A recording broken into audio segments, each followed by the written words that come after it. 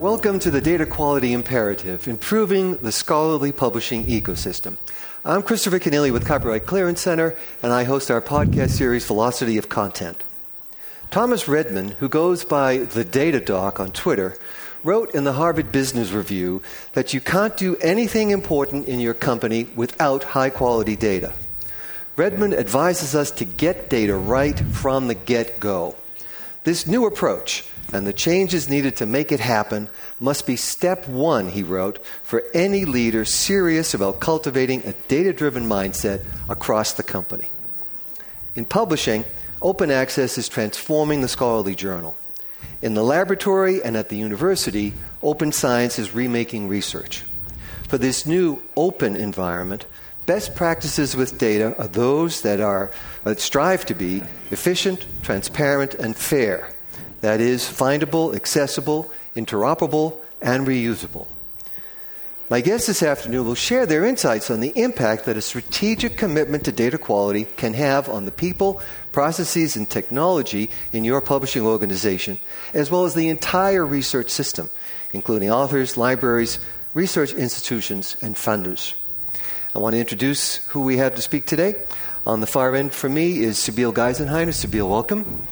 Sabeel is Director of Open Science Strategy and Licensing for the American Chemical Society, one of the world's largest scientific organizations with membership of over 151,000 people in 140 countries. And in the center here is my colleague, Laura Cox. Laura, welcome. Thank you. Laura is Senior Director of Publishing Industry Data for CCC. In May, CCC acquired Ringgold, a provider of persistent organization identifiers widely used by the scholarly communications industry. Laura Cox is a board member and treasurer of ISNI, an ISO standard and used by numerous libraries, publishers, databases, and rights management organizations around the world. And immediately to my right is Dr. Joe Havemann. Joe, welcome. Thanks. Joe is the founder and coordinating director at Africa Archive, the African Open Access Portal, with the mission to increase the discoverability of research achievements from and about Africa. Dr. Havemann holds a PhD in evolution and developmental biology and served in Nairobi, Kenya, with the UN Environmental Program Climate Change Adaptation Unit. She's currently a trainer and consultant in open science communication and digital science project management for Access to Perspectives. And I'd like to turn first to Sabeel Geisenheiner. And when we're thinking about data in the scholarly publishing ecosystem, research is first. But it seems that data is a very close second, and it's much more a part of the publisher's job than ever before. Yes, and I think the big question mark is, what does data mean in general? So you have research data, you have publishing data, and a lot of data in the house as well. And I think, at least from a publisher perspective, some of us, or many of us, just realized in the last couple of years how much data we actually have and what we can do with it and how we can approach customers, if it is the researcher, the institution, or a funder, with the data we have in-house. Right. And it's really about creating a more efficient, more effective workflow, isn't it? So all those different touch points along the way from the submission to the publication and after that. Yes, I mean, as scientific society, for us, the researcher is always in the center. The researcher as a reader, so as a consumer, or as an author, like a producer, it's really in the center of what we are doing. And to create workflows for the researcher, to make it as easy as possible for him to either create content or consume content is really, simply a key thing to do. And in the world of transformative agreements, it's also about communication. You have to be able to work with the researcher as well, right? It's a two-way process. Yes, absolutely.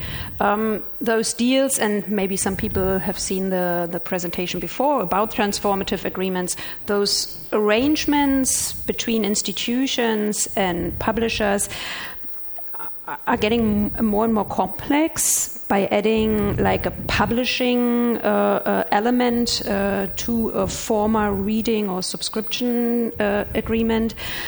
And this is really complex. in what we are doing. It starts by really, when a researcher submits an article, to really see, is that researcher covered or affiliated with a read and publish institution. So to really give him the right direction right from the beginning of the process. This is your way to go. Or if they are not in an agreement, if they have a certain funder, for example, with a certain mandate applied, to really direct them through the right spot in the system. This is the way for you to be compliant with your mandate, and this is the right way to check out of the system when your article is accepted. And for that, you really need big data resources. Right.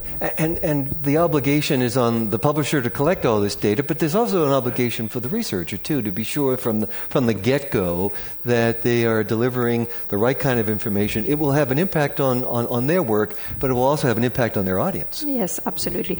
This is why you need standardized registries like Ringgold, for example, where people know out of a list of institutions, this is mine. This is the one I need to pick to be recognized as affiliated with that institution, and not free flow and put something in which really ends up with the list of different name variations, and so to have those implemented, those quality checkpoints more or less right from the beginning is really key. Right, and so it's important to the researcher, to the reader, but it's also important to ACS because you are watching this data, it's informing you about these agreements, how well they're working, whether they're achieving the objectives that they have. You need to have high quality data at that side too, because it's going to matter in negotiations and the way you plan for future agreements. Yeah, absolutely. And for example, the most recent deal we did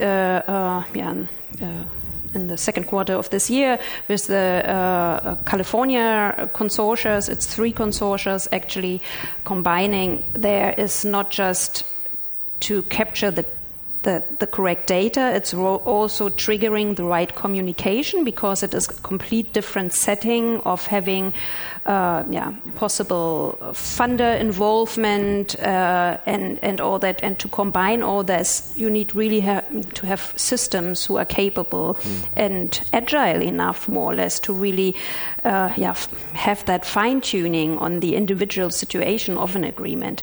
Because this is definitely something we learned over the last couple of years, that all these deals, read and publish agreements, have a different flavor from one to the other. But this is something the researcher shouldn't worry about. They should have the same author experience coming through the system, knowing that in the background people take care that they are really doing the right thing at the right moment. Right. To your point about the variety of transformative agreements, I'm fond of saying that transformative agreements are like marriages and snowflakes. There are no two alike. Yeah, no. So for ACS, that's a real challenge. Yeah, not just for us. I think that's for everyone, and it's also from an institution perspective. They have 10 agreements with 10 publishers, and all of them have different variations, and so also that data, to keep track of that. What am I allowed with this agreement, or what is the demand from that agreement? This is also from all perspectives, from a publisher perspective, but as well from an institutional perspective, key.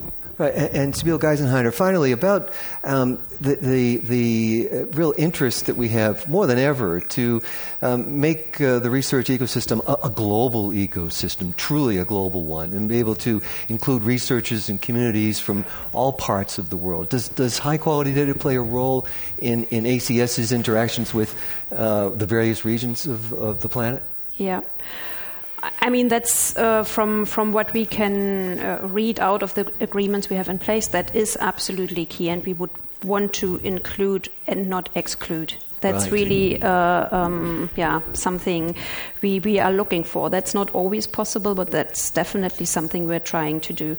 And to have really the funder involvement there much more on the front allows us to be much more global in a way, because funders act global. They in many ways not just fund in a certain country.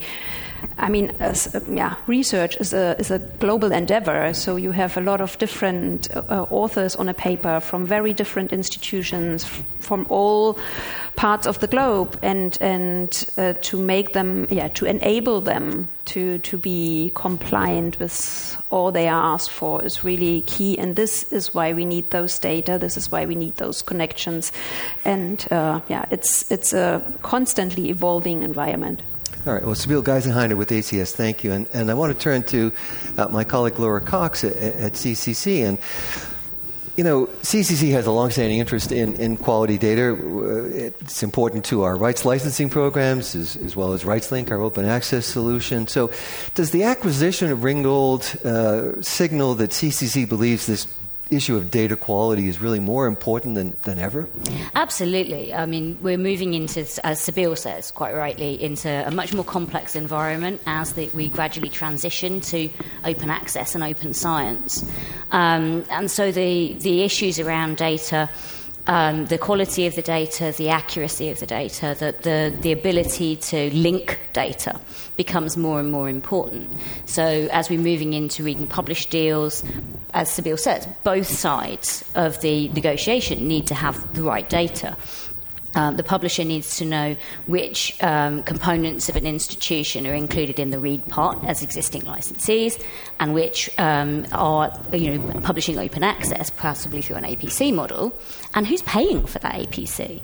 Because if it's the funder paying, then should it be part of the construct for the library, and there'll be a conversation about that.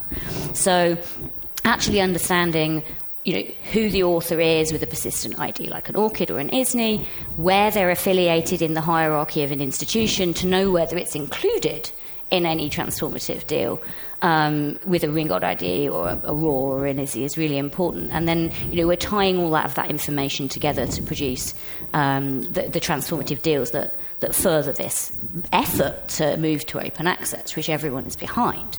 But we also need some of the data to start being the less burden on the researcher, because they're still having to input a lot of this information, and it's still difficult. And it really needs to start earlier in the process, in the funding process, in the grant application process, and for persistent IDs particularly to flow with that through downstream and throughout the cycle, and then you can pull back to analytics. Yeah, and so talk, Laura Cox, about the role that high-quality data can play in facilitating collaboration, because, as you say, the farther up the stream we move to really the very beginning of the process really means that the relationships become, I would imagine, more fluid, right? And so that's going to create opportunities for collaboration. Well, there's all sorts of opportunities in different settings as well. So it's collaborative, but it's also improvement of efficiencies. There's a European national funder who have integrated persistent IDs of all flavours into their national curriculum system, their CV CRIS system, their CRIS system, and then filter that down to the local institutions' CRIS systems. And it's saved 90,000 hours of administration across that country a year in research. And that's pretty phenomenal. And then that data, if it filters through to the publisher, saves a lot of the pain points where we're experiencing data, missing it because of some kind of piece of workflow where it's not passed through, or where there's something has been, misused, put in the wrong place, and then data is having to be rebuilt. So we're having to add the persistent IDs back into the system, which really should just flow through continuously throughout the life cycle. Yeah, and publishers with these various agreements, they're under pressure. Yes. Because the funders are expecting compliance. They're expecting compliance from the authors, from the researchers, but that responsibility does sort of bleed into the publishing world. It does, and it's complicated because funders have a variety of mandates. They use different terminology and language to mean similar things in their mandates. We haven't got any standards set around how we communicate that through into systems to enable authors to make the right choices about the journal that they're selecting, or in the cases where they have multiple funding sources, those funding mandates can actually be quite different and occasionally conflict. So actually passing more information into the user experience of the system to enable researchers to select journals, to ensure that they're following the mandate, and for all of that information to then go back to the funder to say, yep, this is all where you wanted it, and the data set is posted, and we have the protocols and all of the other pieces. Right, and you mentioned the case of the European University Consortium or organization, and the achievement of saving 90,000 hours of what could be research time or time better spent otherwise at the university. But this also has a commercial benefit as well, and Sabile's mentioned some of that. But tell us a little bit more about the role that quality data plays in this ambition to have organizations be data driven and to be making decisions around data. So, I mean, you've described to me anyway, Chris, in the past as data as being a bit blurry. And so we add metadata to it. So we have descriptions of that data. And then when we add persistent IDs, we bring it into focus. And those persistent IDs are interoperable. And that's the key word, is that we're creating something that is a permanent piece of information that can be linked from one thing to another. So we can look at collaborations. How often does author A collaborate with author B, and which institutions that, and what are they working on, and who's funding them? This is all information that plays back into the system and drives decision. It enables decision making rather than things being slightly obfuscated. Right. And finally, Laura Cox, the publishing ecosystem, the word I'm fond of using today, is less and less focused only on the journal or the journal article. It's interested in all sorts of parts of the research life cycle. And does quality data matter there as well? Yes. I think it's all part of the same process, and we really need to start with, we've got the grant applications, we've got the process that we're going through, we're undertaking research, we're creating data sets, we have methodology, where we're generating preprints, then there's submission processes, there's access to those articles, there's usage, there's citation, and ultimately analytics that help us understand impact. And whether, we're meeting diversity and inclusion goals or sustainable development goals, and then look at those sorts of things that genuinely benefit society throughout the system. Well, that's an important point, isn't it? Impact. That's what funders want to know. That's what the researchers want to know. Everybody involved really wants to know what difference they're making, right? Laura Cox, thank you. And I want to turn finally to Joe Havemann and tell us about Africa Archive, and particularly how data really matters in this objective you have to bring African research and African researchers to the world. Yeah, thanks so much. I want to acknowledge also all my colleagues in Africa who cannot be here with us today. First and foremost, also Joy Wango, who is a dear colleague and also partner institution to Africa Archive, which is also our umbrella organization, the Training Center for Communication in Nairobi, Kenya. And so Africa Archive was founded in 2018 to increase discoverability of African research output. Because what we see in the digital indexing databases is only what's discoverable through the persistent identifiers and algorithms that have been built in a Western context, and that's historically explainable and nothing to criticize. History has played how it's played. And now our approach is, what infrastructure exists that can also be utilized by researchers from around the world, because it has a global mandate, as you also said, the Chemical Society has. So our idea was to initiate to use existing infrastructure to encourage African scholars to disseminate their work as preprints, postprints, whatever research output they have, data sets, anything they can share, have a DOI assigned, like the first persistent identifier, then preferably also sign up with their ORCID ID, the other one, and also have an institution affiliation identifier. Now you've partnered with Ringo. There's also RR. There's some complementary aspects between the two. So the idea with there's also other like researcher identifiers other than ORCID, and they all have their reason for existence and can complement each other nicely.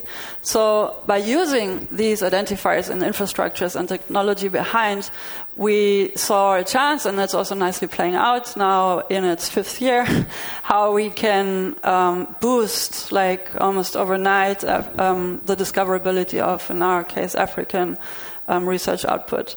And thereby change the narrative from, what we see might only be less than 0.1%, but it's actually more, because a lot is still in print, a lot is not discoverable because it's sitting on institutional repositories without internet connection, without the persistent identifiers and other standards to make it discoverable to the international databases and algorithms.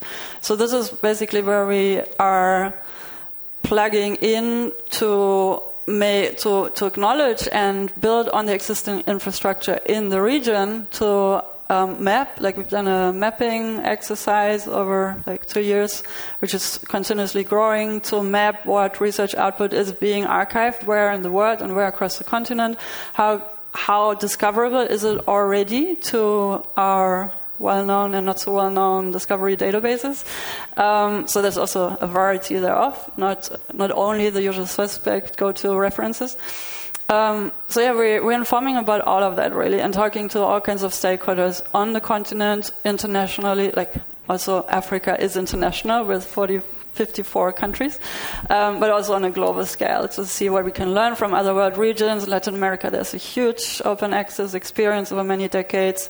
They've basically pivoted and piloted and pioneered the whole open access movement ever since, I think, the past 30 years or so or longer, and are now also kind of experiencing the same challenges as everywhere else. But I think we're on a good pathway here, and I also want to acknowledge what you said. Like I appreciate what you said in terms of it has to be simple and easy for the researcher, because they're there to do research and not have to boggle around with all kinds of technologies. And of course, they're also responsible to add the content-specific metadata, and that's what I'm also teaching with Access to Perspectives. Data management, research project management, fair data, care data, also considering things like who's responsible, who owns the data before, during, and after the project, who's responsible for maintenance, and to inform the data set with the required metadata. But I should maybe take a break here. And Joe Havemann, so we've been hearing from the others about the importance of impact, and you tell that story, and I have to imagine that it's having a tremendous impact for the African researchers themselves, for the institutions. Tell us a bit on the ground, what's it like for them to have this resource and to use and to have that resource to then become part of other resources, other databases? Well, what I said in the past 2 minutes sounds really exciting, and you're thinking that we thought, this is easy to adopt as a concept. Turns out there's a lot of reservation when it comes to preprints, postprints, sharing your research output anywhere else than a peer-reviewed publisher or journal. And that's an experience we are not only making across Africa, but the whole researcher community has that reservation. And I can only tell you, as we also said before when we spoke, preprints are here to stay, and they're being established as part of the publishing workflow as we speak. The publishers are already on it. And the funders are already demanding it, like increasingly so. It's just that people like myself and Joy with the training center, like what's missing or what we need more of to inform also now the practicing researchers of the opportunities that preprint publishing and following a preprint substantiated, community-based peer review, and then also like editorial through journal publishing and layouting and typesetting. And curation, I think that's the most important task for the journals and publishing industry. The curation of the masses of data that are being produced across all disciplines now. Like we've never seen so much, and that needs to be curated. Right, and I think maybe a good way to end is on that very point about the as we evolve we are seeing many more relationships created. There's a sort of interrelationships become more important. Interdisciplinary research becomes more important. Is that how you see it? Totally. I mean, Africa Archive is interdisciplinary by its nature because we chose the focus on the region, like regional focus. And it enables interdisciplinary research, also cross-regional. We're also multilingual. By nature, we accept submissions from any language of the world. And that's also, thankfully, we observe many publishers also adopt that concept to make not only interdisciplinary, but also breaking the language barriers in many ways, and very efficiently so. And much of that can be seen here in the second floor. If you come and join us in the scientific publishing level. So many publishers and service providers are facilitating that. And yes, it's crucial for impact. And when we talk about impact, there's unfortunately a misconception for a high impact factor journal factor. Sorry. So the impact factor for the journals is not what I think also not what you were referring to, but what societal impact can research actually have. Like, why are we doing research in the first place? It's to acquire knowledge, but then what? We have urgent challenges to solve here. And research has all the answers, and we just need to make sense of the results that the researchers have generated, where we come back to the persistent identifiers and the curation. And so we're on a good path, I would say. All right. Well, Joe Havemann, thank you for that background on Africa Archive. Well, we learned a lot, and I appreciate the contributions of my panel. Sabeel Geisenheiner with American Chemical Society, Laura Cox with CCC, Joe Havemann with Africa Archive, and Access to Perspectives. And I appreciate you joining us today. I'll mention that a Nobel laureate once said that if you torture your data long enough, it'll tell you anything. But my advice is that treat your data well. It will return the favor. All right? My name's Chris Kenneally with CCC. Thanks for being here. Thank you.